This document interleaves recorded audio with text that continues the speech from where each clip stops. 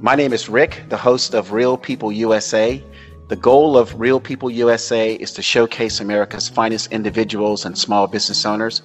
We support political candidates who want that extra boost through podcast interviews to show their constituents in their communities that their campaigns care about communities before, during, and after elections.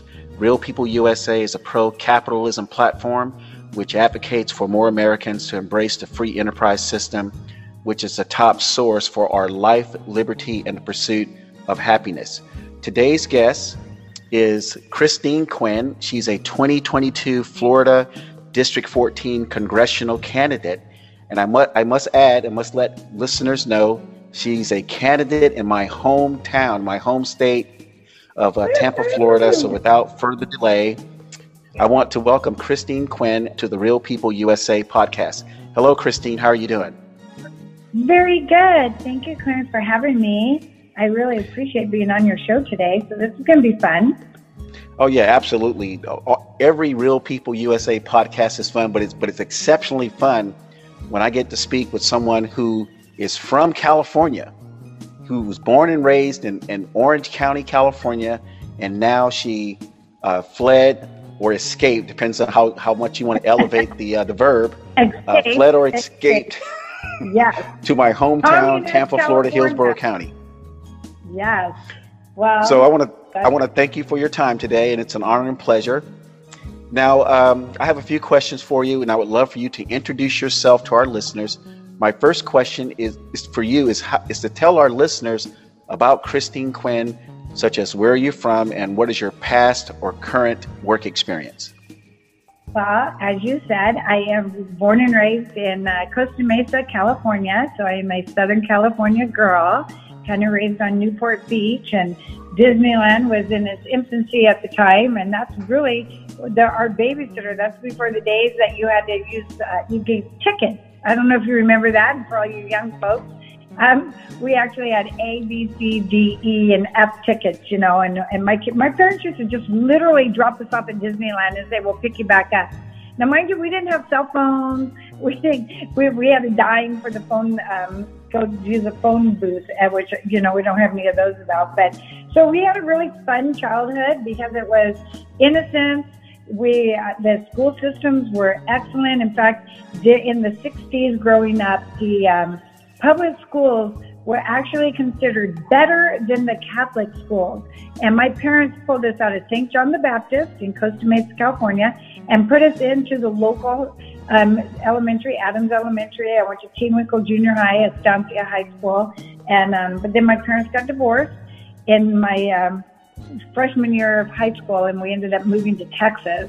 And my mom's from Texas. My dad is also partially from Texas. He grew up in Illinois and then later in life in Texas and went to college. And they both went to the University of Texas, and that's how they met.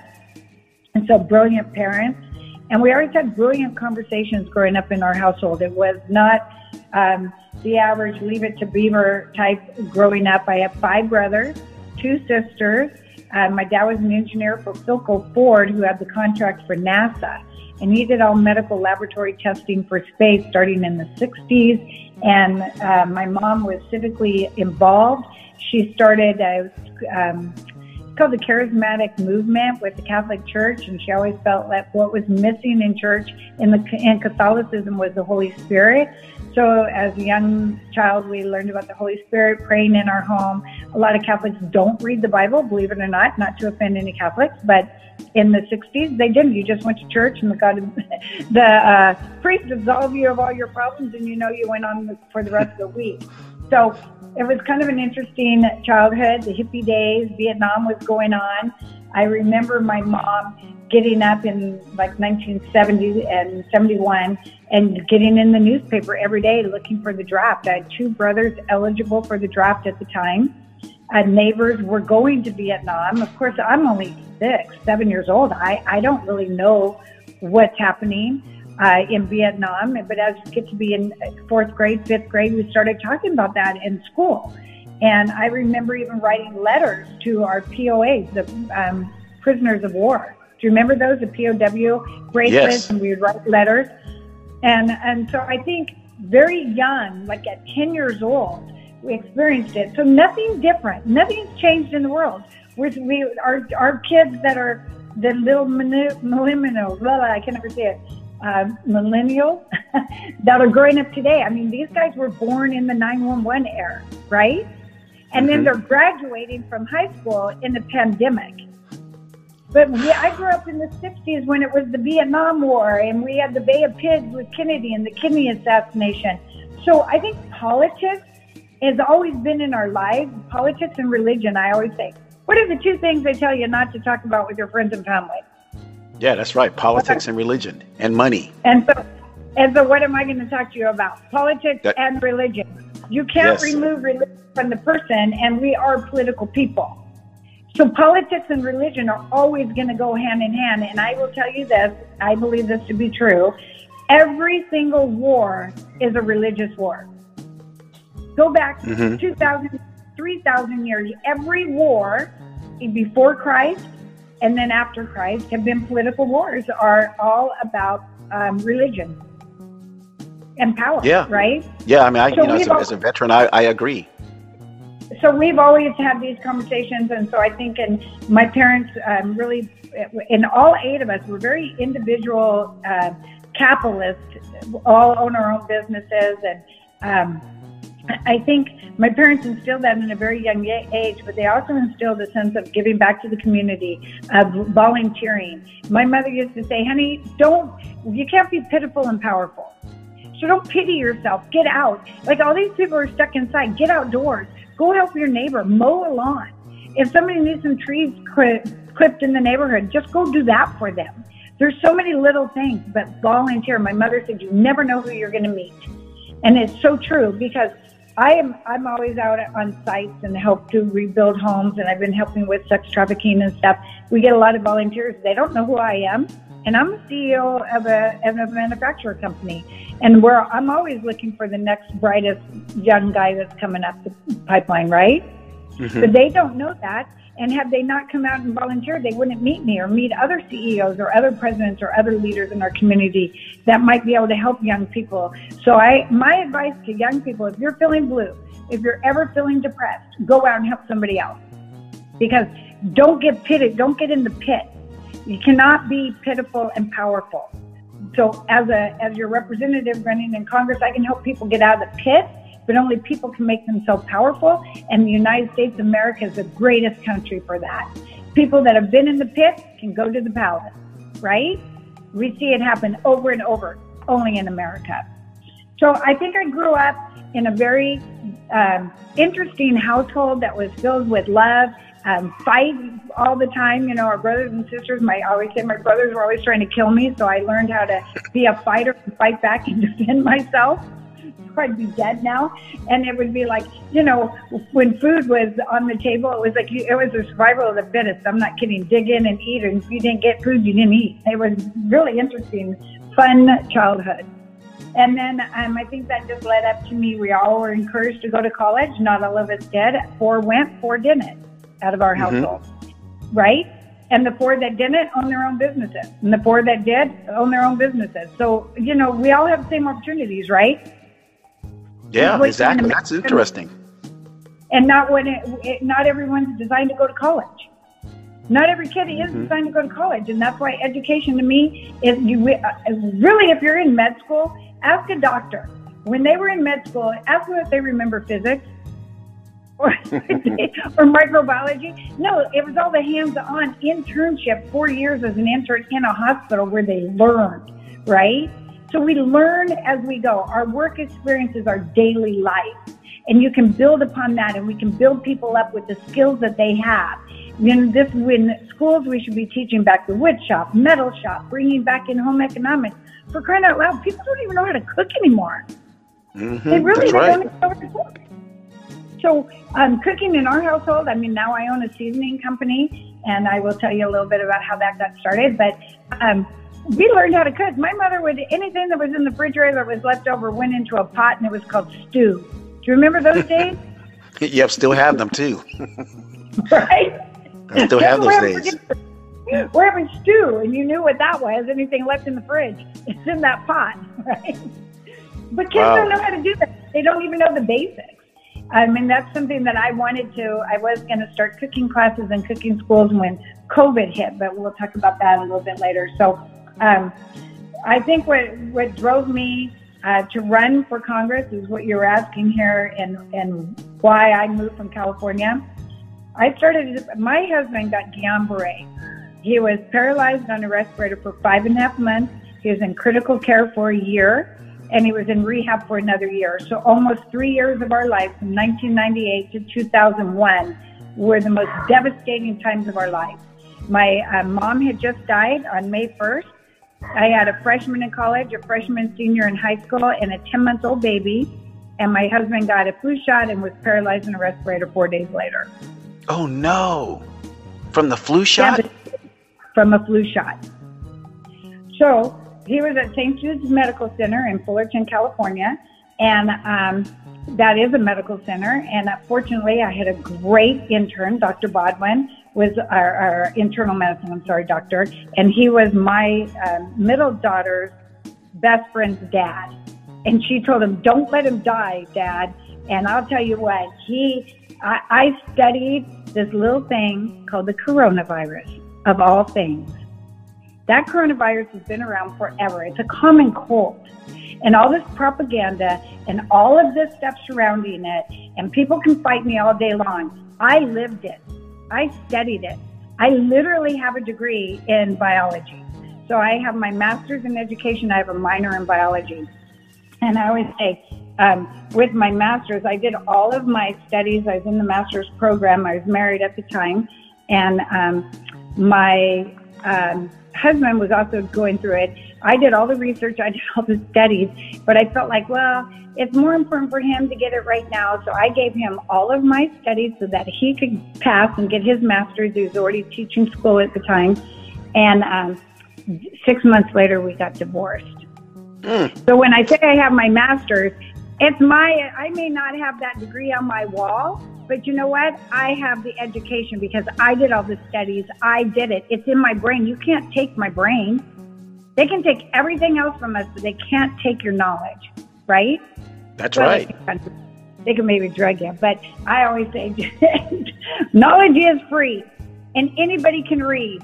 And all these children have everything at their access on these little phones. There's no reason for people not to know what this coronavirus is and to know how it started and what's really happening. There's no excuse. They have more knowledge in this little tiny phone than we ever had. I had to go to a library and study in periodicals, for crying out loud. Right? Mm-hmm. Do you remember those Yes, days? same thing I had to do for engineering and economics. I had to do the same thing. Right? So, but that gave me this background. So I had that background. So I got divorced from him and then I got remarried. This is my second husband that got sick with Guillain-Barré. And it was devastating. We had a very successful real estate company and he got sick and we lost everything. Let me just tell you, we didn't even qualify for food stamps, cheese, diapers, or any of those programs because they go by your last year's income tax returns. Mm-hmm. So we didn't get any of that. So I had to work. We had to do what you have to do. I mean, when we both went down, I shut down the real estate office. We lost everything. And we had to start over. I mean, I was literally living at Extended Stay America. We had leased out our primary residence. We couldn't homestead it, and so the state took it. That's how that works. So here's my advice to everybody. What do you learn from all of this? Put everything in a trust, and we had a trust written up, but my husband did not sign it. And had he have signed it, we would not have lost our home. We wouldn't have lost everything. We would have been able to preserve that. But we didn't have it, and I would say that 90% of Americans, maybe more, I don't know the stats on that, do not have a trust.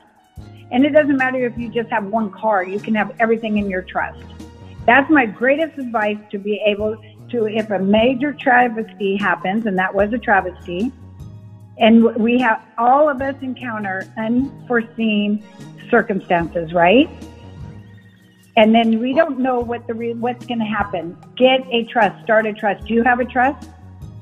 No, but I'm looking at one. I mean, I used to work sort of in the industry, and I'm getting back in that sort of financial planning industry. But yeah, you're absolutely right. Hey, I got another question for you. Yeah. Now, you're running for Congress in District 14. What Correct. is driving you to take this leadership effort to serve Hillsborough County residents as a member of Congress? Right now, our representative is so liberal, so far left, it's not even funny. So we need to get rid of her, Kathy Castor. Her family's had a dynasty here in Tampa for years. Her dad was a judge, so she kind of uses his last name.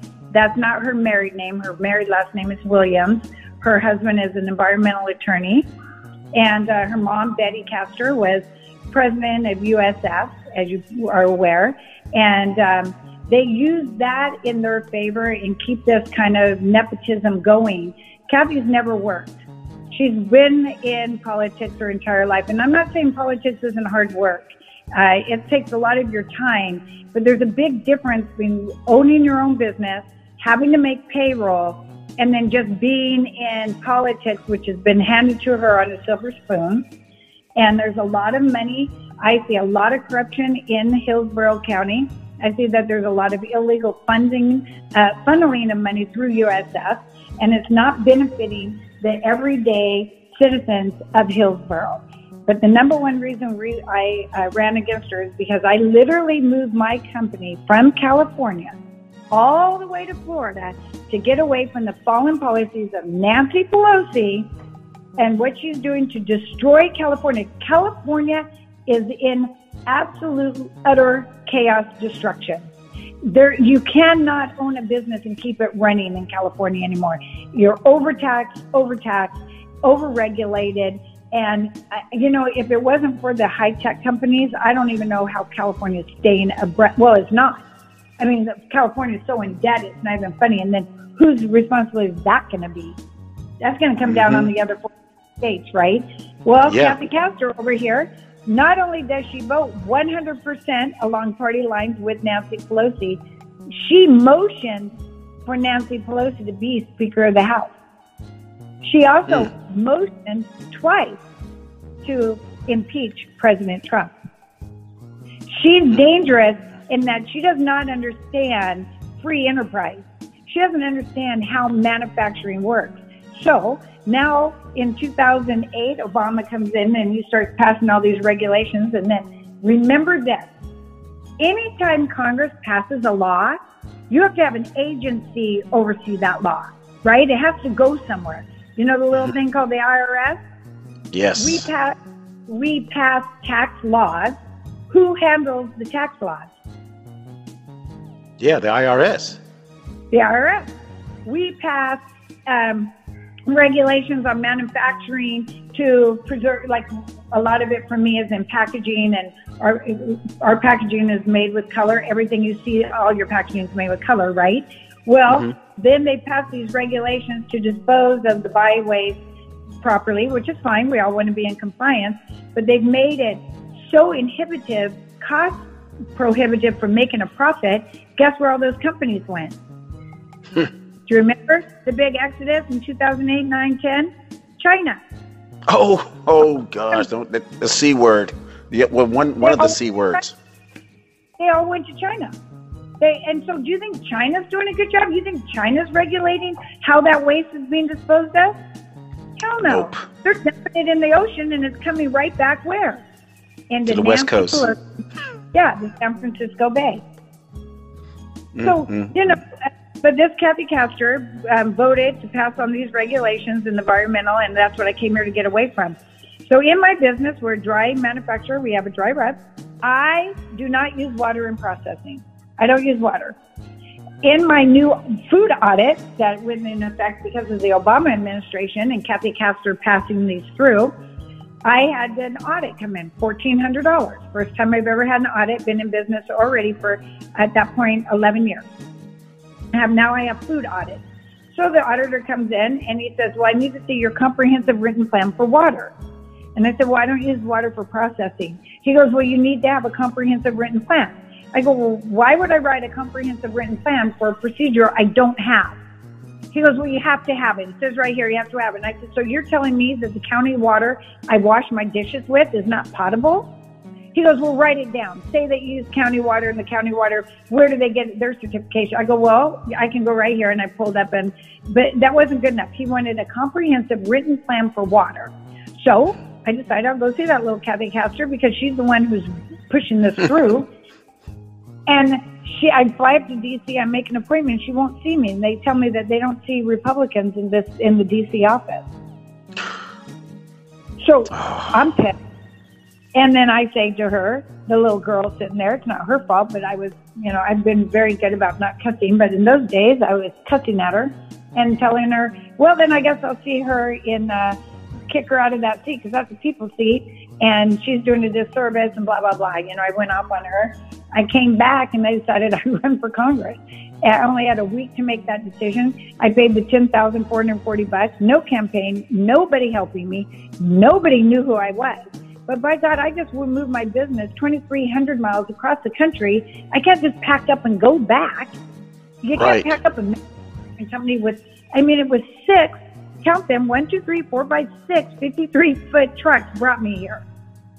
I can't just reload it up and move. I got to make it work here. And I moved to Florida because of tax incentives. I moved to Florida because of what Governor Rick Scott did to help businesses grow and thrive here in Florida. That's how I picked Florida. I'm not moving. Kathy Castor can get her little ass out of there and I'll move in that seat and then I'll make Florida flourish for businesses. I love it. I love it. I love it. Here's my next question, Christine. I love it. And I knew that we were going to have a lively conversation. Here's my next question. How do you see our country's posture or status across the board under the current presidential and congressional leadership? How are we doing now? We have a new person in Washington, D.C. at 1600. Well, unless you are blind, deaf, and dumb, you can see we're paying $5 at the pump. 14,000 people lost their job to a pipeline. But, it's okay if we give it to Russia. Russia can have a pipeline. It's safe over there. But over here where we're being overregulated, government control, overbearing EPA, we can't have one here. He is bringing this country to the ground. Taxes have gone up. They're going to continue to go up. I think the stock market's got to be the biggest joke ever perpetuated on the American people because they're just playing games right now. I don't know what's going on with the stock market, but it's rising. We have our gross capital gains are going down, and yet our GPA is down and our stock market's up. How does that make sense? Yep. And then where's the inflation? We're giving out trillions of dollars, $6 trillion in the first 6 months, $6 trillion in the stimulus money. This is trillion. I had a hard time saying the B word for billion when it was like, I just want to be a millionaire. And now it's like, you make the millionaire club and you're the poor guy on the block. It's a million's no good anymore. Right? That's right. Now you got to be a billionaire, and now we've got trillionaires. And we got trillions of dollars in debt. Guys, we can't keep doing this. There is going to be a glass ceiling. It is going to come to a fall. We need Trump back. Trump was steering us in the right direction. He turned the ship around. He was getting us going. I was seeing the most profit I ever saw in the 17 years I've been in business under the Trump administration because he lowered taxes, put more money in our pocket, because I think we both can do better with our money than the government. Don't you agree? Absolutely. Oh, absolutely. I don't need the government telling me what to do. I think the reason why they're running us into the ground, he's had more executive orders ever. And to date, Congress has passed 17 new laws in 6 months, which doesn't seem like a lot. They're so worried about H.R. 1. Thank God. We should all be happy that thing did not pass the Senate.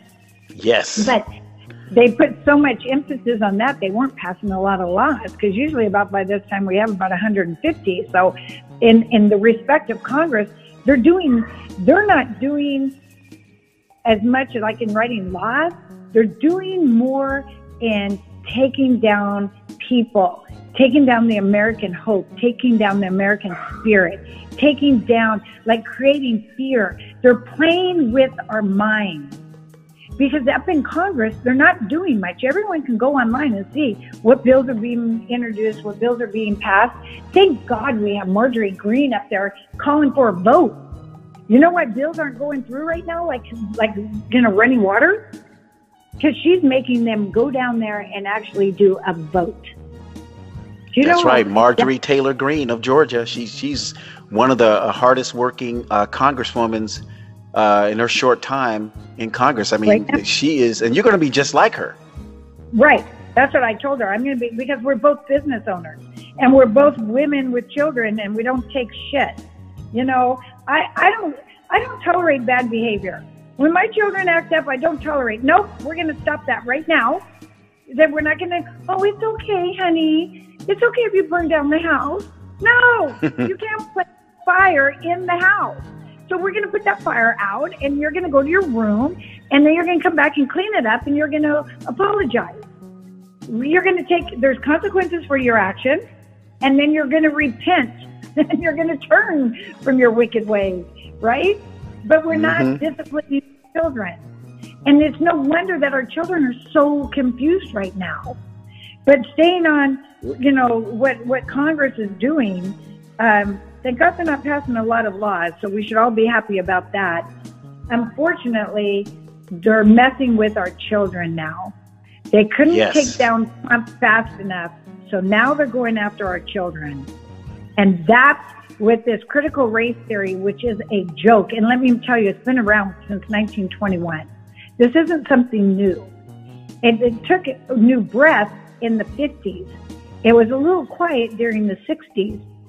But Mendora from Venezuela said, it will be a slow and gradual process to turn from a democracy to communism. That's a quote. So in your area, so let me ask you a question. In your area, how has this what Bernie Sanders coined as Democrat socialism, have you seen a lot of that in Hillsborough County? And what have you seen there in your community as this socialism and communism light is beginning to try to take hold? Well, the number one thing are businesses are shutting down. Number two, people don't want to go to work. Services have dropped. There's signs everywhere, all over Hillsborough, Pinellas, the whole Tampa Bay. Job openings, huge banners, job openings. When the government is just going to pass out money, which is going to be overinflation, and our dollar is going to be worth nothing. And then guess who's going to move in? China. So we should be very concerned, not just on this community level, but on a global level of what's happening. But here in Tampa, we have the victim mentality. Oh, poor me. We have a lot of the BLM pushing in and saying that, oh, well, it's racism. It's no. Quit being the victim.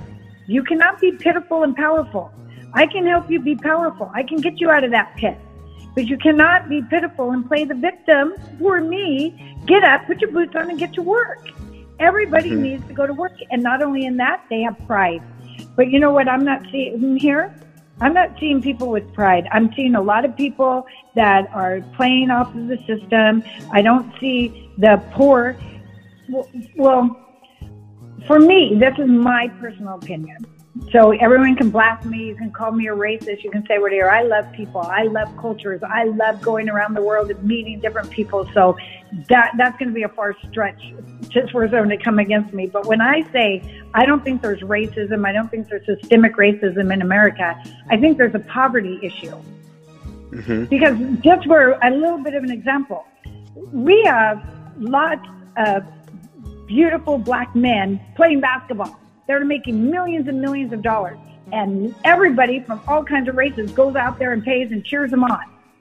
Now, if it was really racism by the definition, then no white people or any Asian people or Mexicans, because racism comes in all colors, right? Go look at the Crips, the Bloods in California.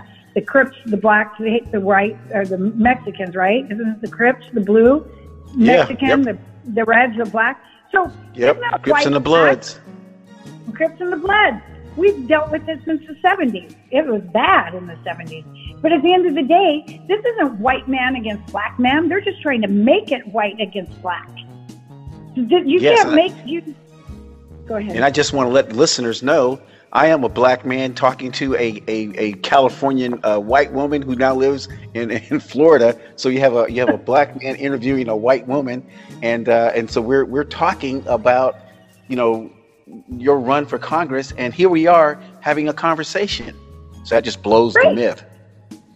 Because it doesn't matter the color of your skin. You're a man. You're an intelligent man. I met you, and you're a brilliant man, and that's all that matters. God is a respecter of no person. But at the end of the day, it really comes down to poverty. We don't like poor people. We don't want poor people to be around us. What did Jesus say? You know, he said to all of the Sadducees and the Pharisees that all should be able to come in, and don't make a special seat just for someone in the front because they're of royalty, right? That even the pauper from the back, welcome them into the church because they're all my children.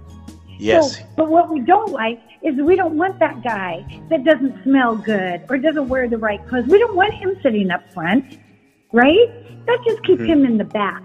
And it doesn't matter the color of his skin. It matters what was in his pocket. It's a poverty issue. So we've thrown billions of dollars against poverty, and we still have poverty in America. Why do we have any poverty in America? We're the richest nation in the world. We were in the top 7, but now we're down to like 38 in the world of education, which is sad. And what's really sad, and what I'm really fighting for here in Tampa, and I'm going to dispel the myth, oh, we've got all these grade A schools. No, we don't. We do not. Our Floridian students are not even 30% of our students are reading and writing at grade level. 30%. That means 70% of Floridian students are failing. Yet we have all these school boards around here that are giving them A, B ratings. No, they're not. They're grading them on a curve so that they can get the funding from the federal government. So why do I want to run to Congress? Because we got to fix that and quit putting it on these testing scores so that our children learn to read and write, quit sexualizing our children, get Planned Parenthood out of kindergarten. There's no reason for Planned Parenthood to be in our schools, period. Period. Wow. We don't need them. They don't need to be there. So we need to get Planned Parenthood out of our school. We got to quit saying that it's okay. Oh, I don't know if I'm a boy or a girl. I'm pretty sure you're a boy. I saw you. And you're definitely a man. And I am definitely a woman. Whether I want to identify as something else is irrelevant. If the Republicans or the Democrats are going to say, oh, well, you know, follow the science. Okay, let's follow DNA. There's an XX DNA doesn't lie.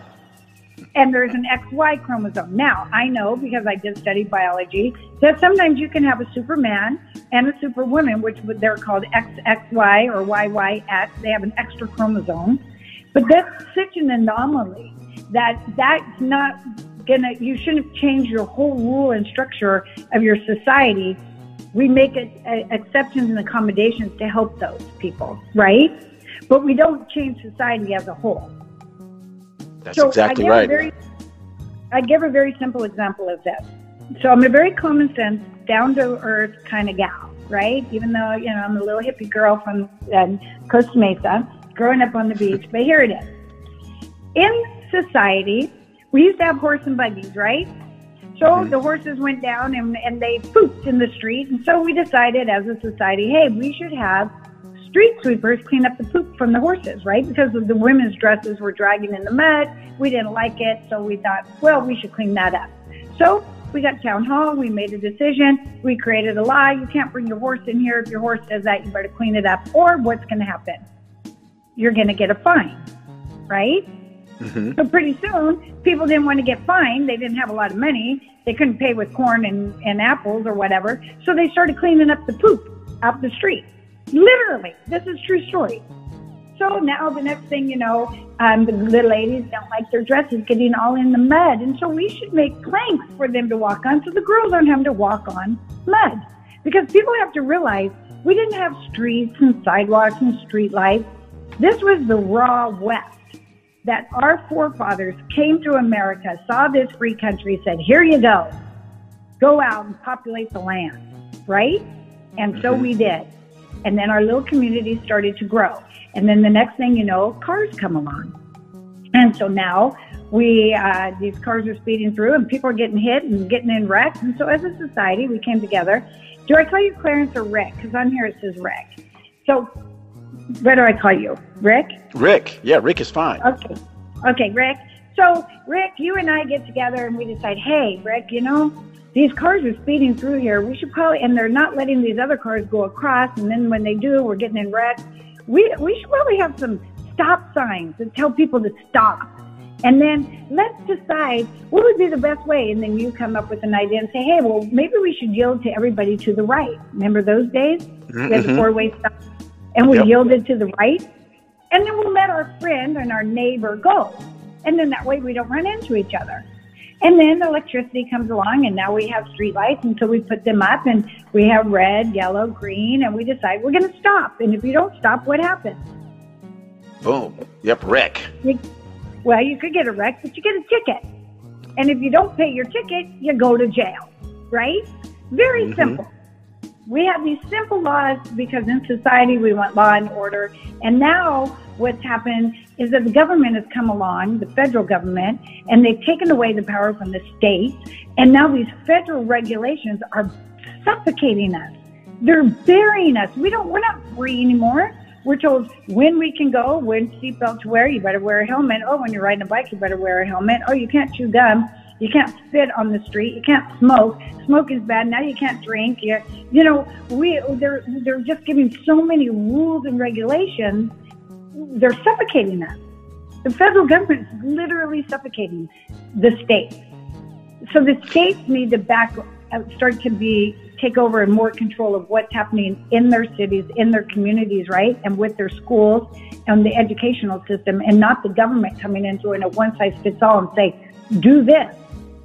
Because that's what happened in 2008 with the Obama administration. He put in an LBGT Sajar who went across quietly from 2008, 10, 12, 14, and got that all integrated quietly into our school system. And you want to know what I think is the best thing that happened with COVID? Our kids were staying home and the parents had to talk to them. Yes, and the parents got to actually see some of the destruction that was being taught to the schools on these online Zoom class sessions, and that's when parents begin to see and hear about all of the stuff that has nothing to do with the 3 R's. Reading, that's right, writing, and arithmetic. Right? That's it. Yep.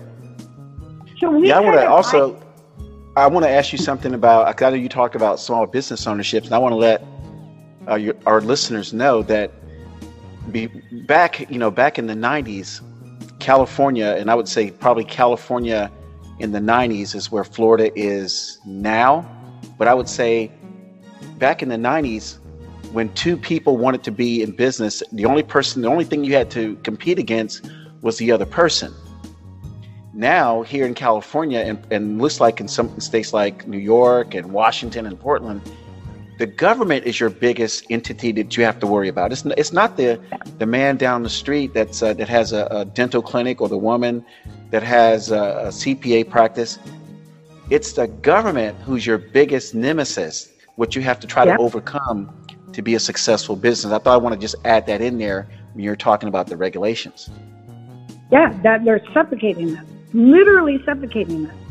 There's so many rules and regulations that have come down from the federal government through the EPA, and these EPA people, that's just an agency, and they have all the power.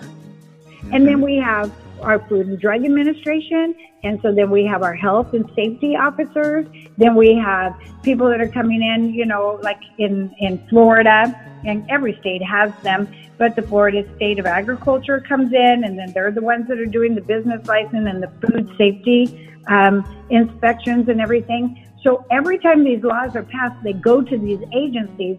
These agencies aren't even equipped. I don't even know if they understand what the real law is, but yet they're going to come in, knock on my door, and tell me how to run my business. I know, it's a shame. And then if I don't, they can close you down. Yeah, that's horrible. Hey, here's another question I have, Christine. I'm not sure about how you feel about this, so if you can answer this question, I think you can. But it seems as if some in the Republican Party, members of Congress, have lost their will to fight. They seem like they've gone into stealth mode. After they get elected, you don't hear from them. How do you feel about that? And how would a Christine Quinn successful run for Congress fix that, in your opinion? Well, I think what happens is people retreat. Like, okay, so you're all for me, right? Rick likes Christine. You're going to go out and tell all your people, yeah, let's get behind Christine. Yay. And you get everyone rallies behind me and I win. And then I go up to D.C. and everybody's gone back to work, right? Now you guys are all doing your thing. And then they just throw you in. So one day we'll have to do a day in the life of a congressman or woman. But in a nutshell, they're broken up into 15-minute segments. Then they got to run down and they got to vote, or they get these, there's small interest groups or lobbyists that are coming in. It's just one person. Yes, they have a staff, but everybody wants to meet and talk to the congresswoman. So if I become your congresswoman, you want to come up and sit down and talk to me. You're going to get 15 minutes. That's it. Because there's someone else, right, as soon as your 15 minutes are up, they're knocking on 15 minutes, and then the bell goes off, and you got to go get in the elevator and run down and look at these bills and then vote for them. So you're talk all day, and then you got to be on this committee or that committee, and you got to go to this party, and you got to go meet these people. You can't do it. It's an overwhelming job once you get there. And I think what we need to do is break that down so that our congressmen and women, this is why they don't read the bills. I actually printed out, I have it right here. I thought if we did a live broadcast, I'd show you, but I have H.R. 1 right here, 886 pages. How many congressmen and women do you think actually read that? Not many. And just to let people know, H.R. 1 was that bill where they wanted to federalize the election process, correct? Correct. So somebody had told me, oh yeah, in that bill, they're giving $25 million to Pakistan for a sex study, and they're throwing all this stuff in it. And so I'm like, okay, you know what? I want to go read it and find out where all that is. And they were wrong. So see, we can't listen to people because I believe that person. I believe that they were reputable, and I thought, well, they must know what they're talking about, so I believe them. That's exactly what we as constituents, we believe what our congressmen and women are saying about, or what people say about certain bills, right? We believe them. We don't have any reason to think they're lying.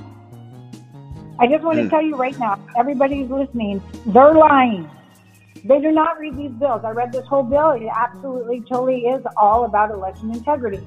And there's no integrity in this entire bill, but it takes away all the power from the states and puts it all in the federal government. Yes, that's what it was about. And the sad thing is like page after page was redundant, open-ended. I would say that, and I tabbed it all. And so on some pages it would say one thing, and then I would read 400 pages later, saying the opposite of what I just read back here on page 105, but page on 310 is saying something different. But they're talking about the same thing. So what is it?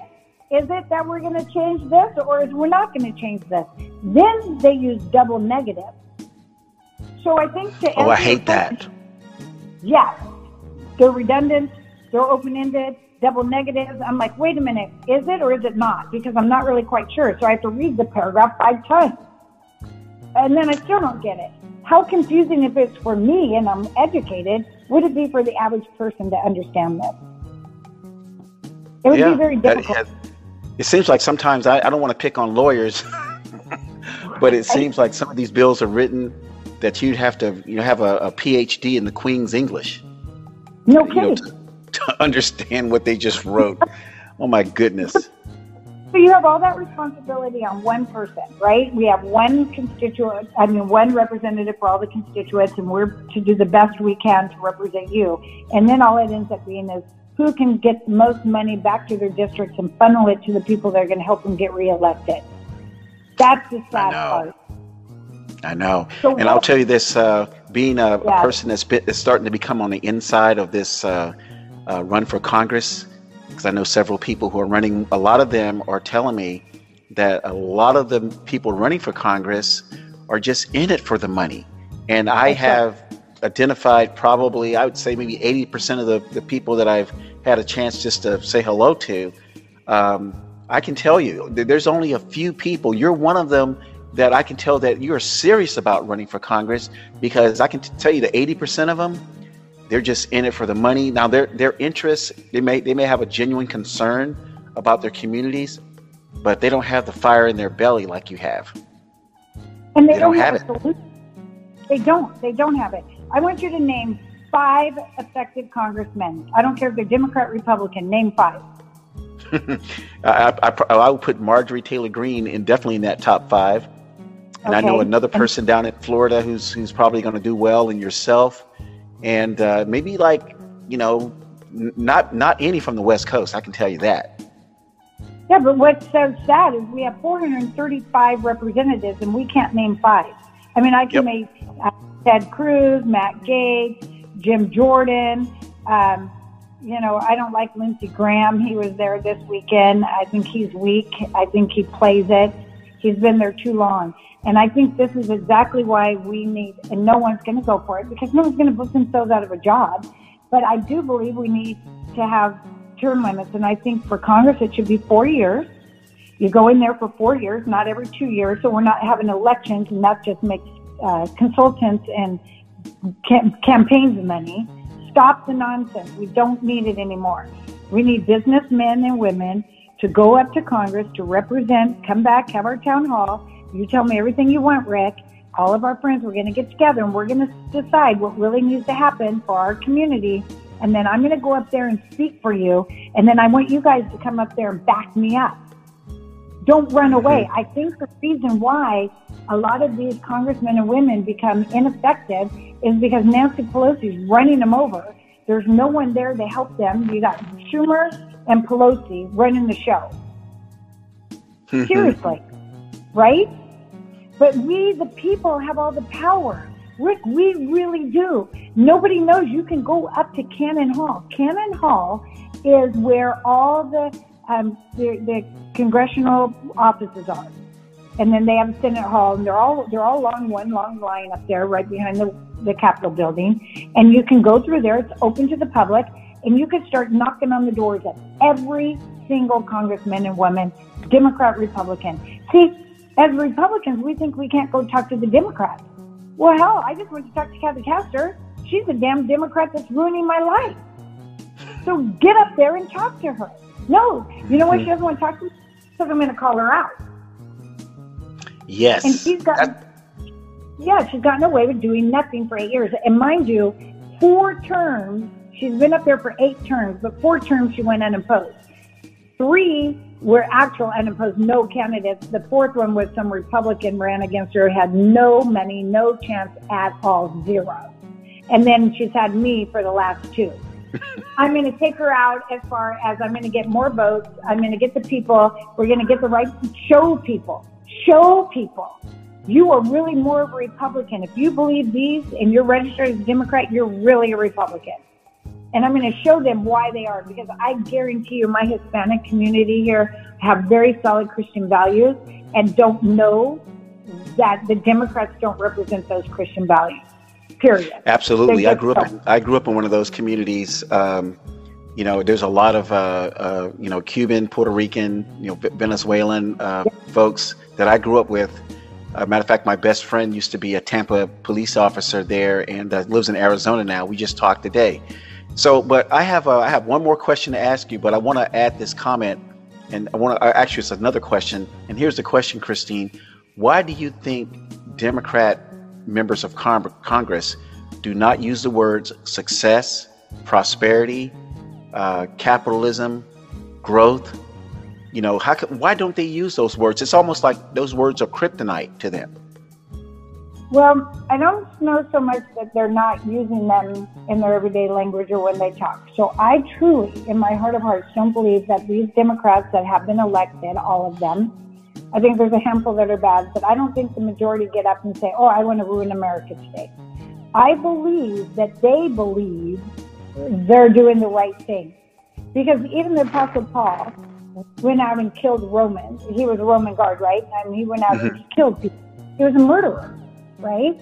And then he was transformed through the body of Jesus Christ when Jesus came and he became his disciple, right? So he thought what he was doing then by killing people, and he was a horrible tax collector and going out and beating people, he thought he was doing the right thing because he was following what the government was telling him to do. And he thought it was for the good of the people. He really believed that in his heart at that moment. This is why Jesus says to us, I look at a man's heart. And we need to start looking at these people. So why don't we start talking to some of these Democrats that I don't believe are so hardline to the left as their leadership. And I think that they're starting to see, they have children, they have families. They're probably scratching their heads and wondering what the heck's going on because we can't name them either. We can name Omar, A-R-C, Omar. We can name the other Rahibab, right? What they call the squad. They're just making a lot of noise, but they're not running the show. They're just being the face of it, right? But they are anti-Semitic. They're against the Jews. They're Muslim. I read the Quran. So I studied Muhammad for 5 years. So I didn't know what it was all about when it was 911. So I went to a seminar one day at church, and this guy came, and he was from another country. He was a Christian pastor over in a Muslim nation, and he came and he gave us basically a 1-hour synopsis of what Muslims is all about. 4 years later, ask me anything about Muhammad and I'll tell you, because I started studying that. There's no excuse for us to not to know the truth, because we all have the same capability of getting the right information. Because there's bad information being put out by the media.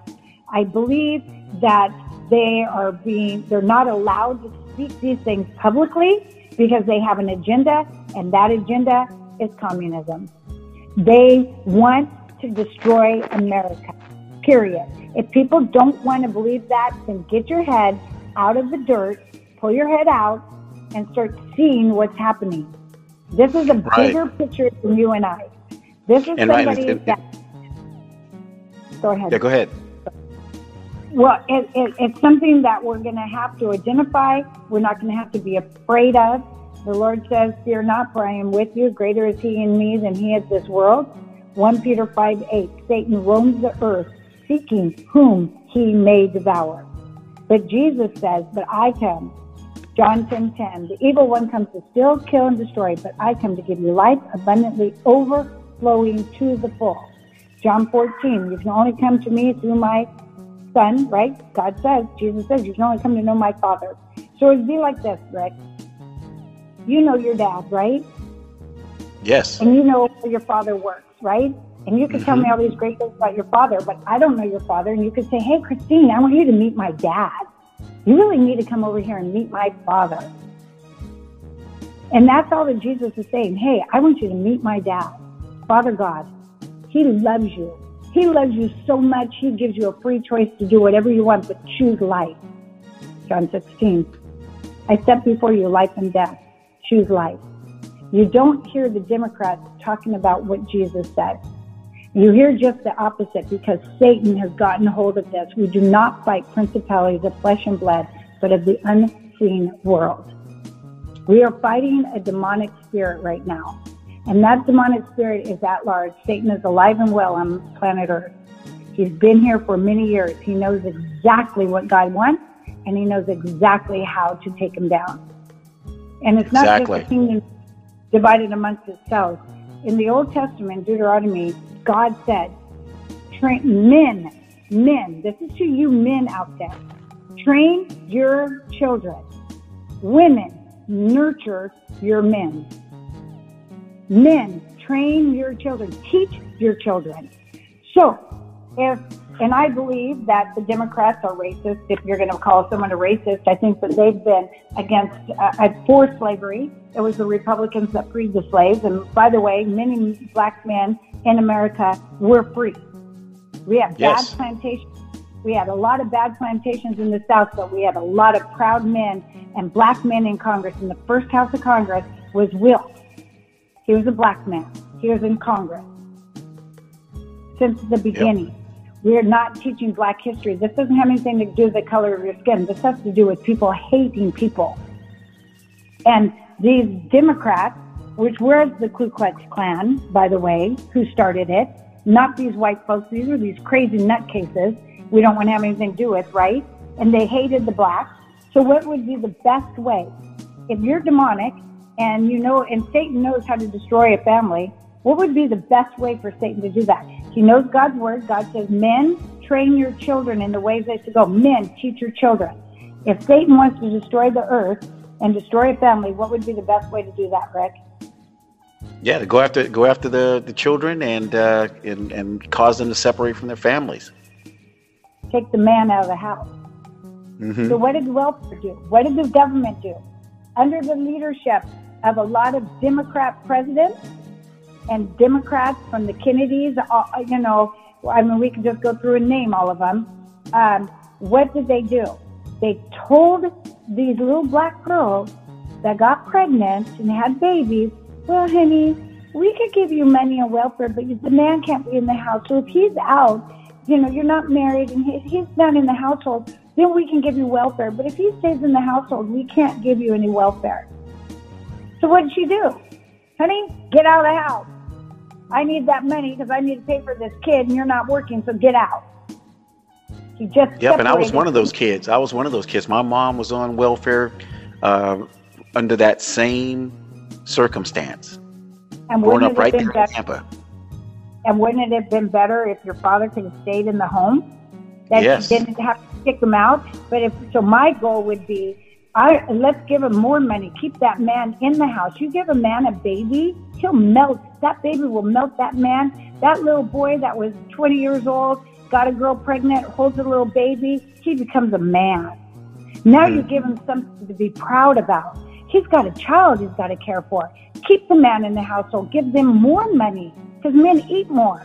And the other thing is, I want that guy. I'm exhausted. I'm a girl. I've been taking care of him, breastfeeding the baby. The baby's screaming, honey, please, it's your turn to get up. Get up, honey. You have to. You go take care of that baby. But no, and that's what I did with my 3 sons. Yep, you got up and took care of your baby.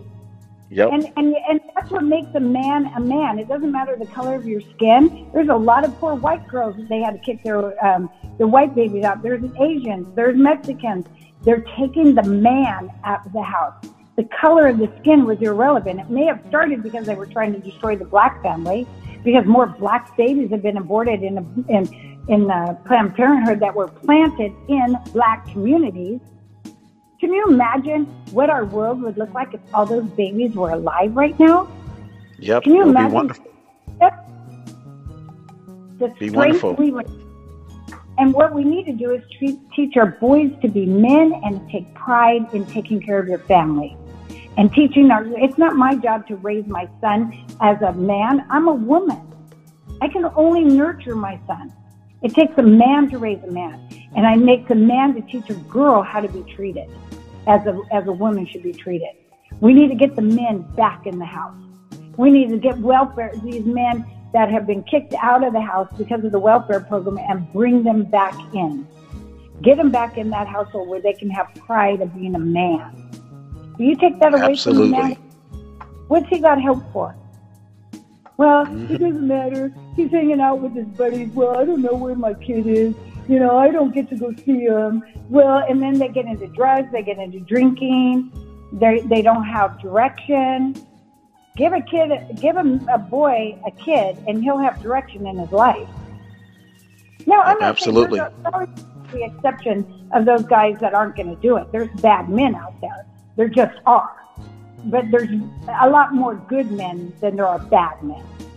And we would have a lot better men if the man was in the home. So as your congresswoman, I would want to reform the welfare system that can encourage to keep families together. They're talking about the border. I was on the border. Oh, they're separating them from their family. Well, hell, you're doing that right here with the welfare, so don't worry about the border. You're doing that right here in the inner city. You're separating a man from his child and saying he can't be in the household because we can't give him welfare if he's in the household. Mm-hmm. That's a bunch of BS. Yeah. Well, I tell you what. How can people learn more about Christine Quinn, District 14 congressional candidate in Tampa, Florida, what do you need people to do to help you? So they can go to Vote Quinn, VOTEQUINN 2022.com, and I need a volunteer to help me get my website really going, because we want to put all of our events on there. But if you're here in Tampa, what we want to do is start getting people to go out. So this is my plan. I draft my truck. I have a pop-up tent. I'm a great cook, so I'm going to I have a barbecue, a pop-up barbecue. I'm going to take some hot dogs, make some au gratin potatoes. I'm going to go pop it up in some empty lots, and I want people to come out to me so they can just meet me and talk to me. Knocking door to door is old school. It's ineffective. Half the people won't open the door, right? But if I come out there in my truck, pop up a tent, have food and some drinks, come get a cold drink, get the kids some ice cream, now everyone's going to come to me. I want volunteers to help me feed these communities, but mostly because what's the best way to a man's heart? Stomach.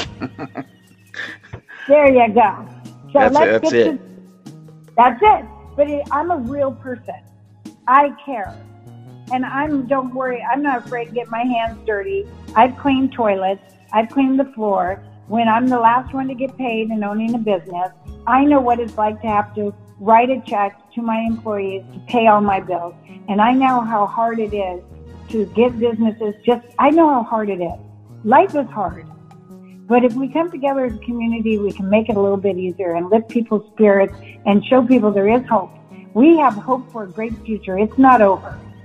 We can save America one neighbor at a time, but we got to come out and meet the people. So I need volunteers to go with me, help me just serve people. What did Jesus say we need to do? We need to serve. Mm-hmm. So I'm going to go to the community, and I want to meet people, and then I want to show them while we're out there. I want to get people that can register people to vote and show them the difference between what the Democrats are doing, the Communist Party of America, which is, by the way, alive and well here in Tampa. We actually have a Communist Party here in Tampa. What they're doing to destroy our community, and as a Republican, and I just want to show them the difference and then ask them, where do you align with? Do you believe this or do you believe this? And I'm guarantee you 90% of them are going to say they believe the Republicans, what we have to say there. And they say, okay, great, let's get you registered as a Republican. And that's my plan. Because one, it takes a lot of money, and I'm not out it for the money. I put in $200,000 of my own money in my last campaign. I'm not whining. I'm not complaining. I did it of my own free accord because I believe in America and I believe in the hope of America. But my grandson is having friends spend the night tonight, so sorry about that. Oh, that's okay. So what are the borders, the boundaries of your district? Yesterday you told me, or a couple of days you said, from North Tampa to the north, all the way down to Apollo Beach. Is that like a rectangular strip? Well, actually, if you look at the district map, consists of? They're going to go all the way up to Wesley Chapel, straight across from county line, all the way down, which is going to it's kind of going to be a little bit more straight along the Tampa Bay, all the way down to Apollo Beach, up along Brandon, the 75. At Temple, we're going to lose part of Temple Terrace, but we don't know the exact. So this is kind of, what's in the process right now. But it'll be more straight up to 75, up to New Tampa, and all of the centers. So South Tampa, hopefully we'll only have a tiny part of Temple Terrace, Odessa, Wesley Chapel, all the way over to the Bay. So it goes all the way over to where... So Brandon, Florida is in your district? No, Brandon will be over in Polk, but it's Hillsborough, but that part of Brandon will actually be over in district, I think that's 15. Yeah, that's where I grew up. The last 4 years living in Tampa was in Brandon. Brandon and was the other place was at Brandon and Valrico. Valrico, yeah. So that will not be in my district. My district will be on the other side of that. Mm-hmm. But it's still huge, 480,000 voters. Right now, we have about 246,000 Democrats. We have 200 and we're 70,000, or actually we're about 50,000 apart from Democrats to Republicans. The numbers keep changing, so I'm sorry I don't have all the numbers on my top of my head. But you know, the interesting thing is we have 210 independents, 210,000. So we're kind of a third and a third and a third, you know. But it's a takeable district. We do need donations, even $5. I look at it this way. 126,000 people, or 146,000 people voted for me, 146. If everyone gave $5 to donate for me, that'd be $720,000. We'd have enough money for a campaign. So to run a congressional campaign correctly, and you don't need millions, it runs about $26,000 a month just for salary. That's for a campaign manager, a deputy campaign manager. You have to have a public relations person, a scheduler, a volunteer coordinator.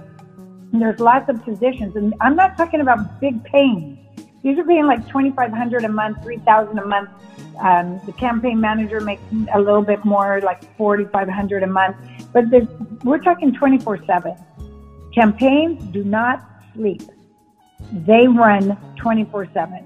There's always stuff to do, and that's when we need lots of volunteers. So anyone that wants to volunteer, vote Quinn2022.com. We're happy that we want to start getting them all together about the end of July, and then just start coordinating it. And I need to raise a minimum of $30,000 a month. And we're talking in a country that's huge. And Congress makes decisions for the whole United States. So we don't need to be limited just to my constituents here. I'm going to need money from all around the United States. If people believe in what I say, they think I can do a good job, put your money in where your mouth is and help me, because financially we need it. And I will give you my all. I think I poured my heart out to you, and I'm sincere, and I mean it, and I'm well educated, and I'm a fighter, and I'm an AQ rated with the NRA. So I am going to protect our Second Amendment rights. On my truck it says, remember, your Second Amendment rights protect your First Amendment rights, and our First Amendment rights are under attack. They are being abused and aborted and shredded right now. Our religious freedoms are teetering. They're already trying to close down churches. And you know what? They can have it both ways, Rick, because if it's separation of church and state, then why does the state tell the churches they had to shut down? Because there's no such thing as separation of church and state. And I think our pastors were cowards. And they should have stood up and said, no, God will cover us. God will protect us. We should be smart, but there was no reason to shut down. There was no reason to shut down. They should have been. Absolutely. We needed the fellowship. And you know where some of the greatest churches are in Tampa? The black churches. Oh my gosh. I go to the black churches and I'm wondering, where are all the young folks? Where are all of our young black men and women? We've got these great singers. Have you been to a black church lately? Oh, yeah. Those women can sing. I'm telling you what, I get goosebumps when I go to church.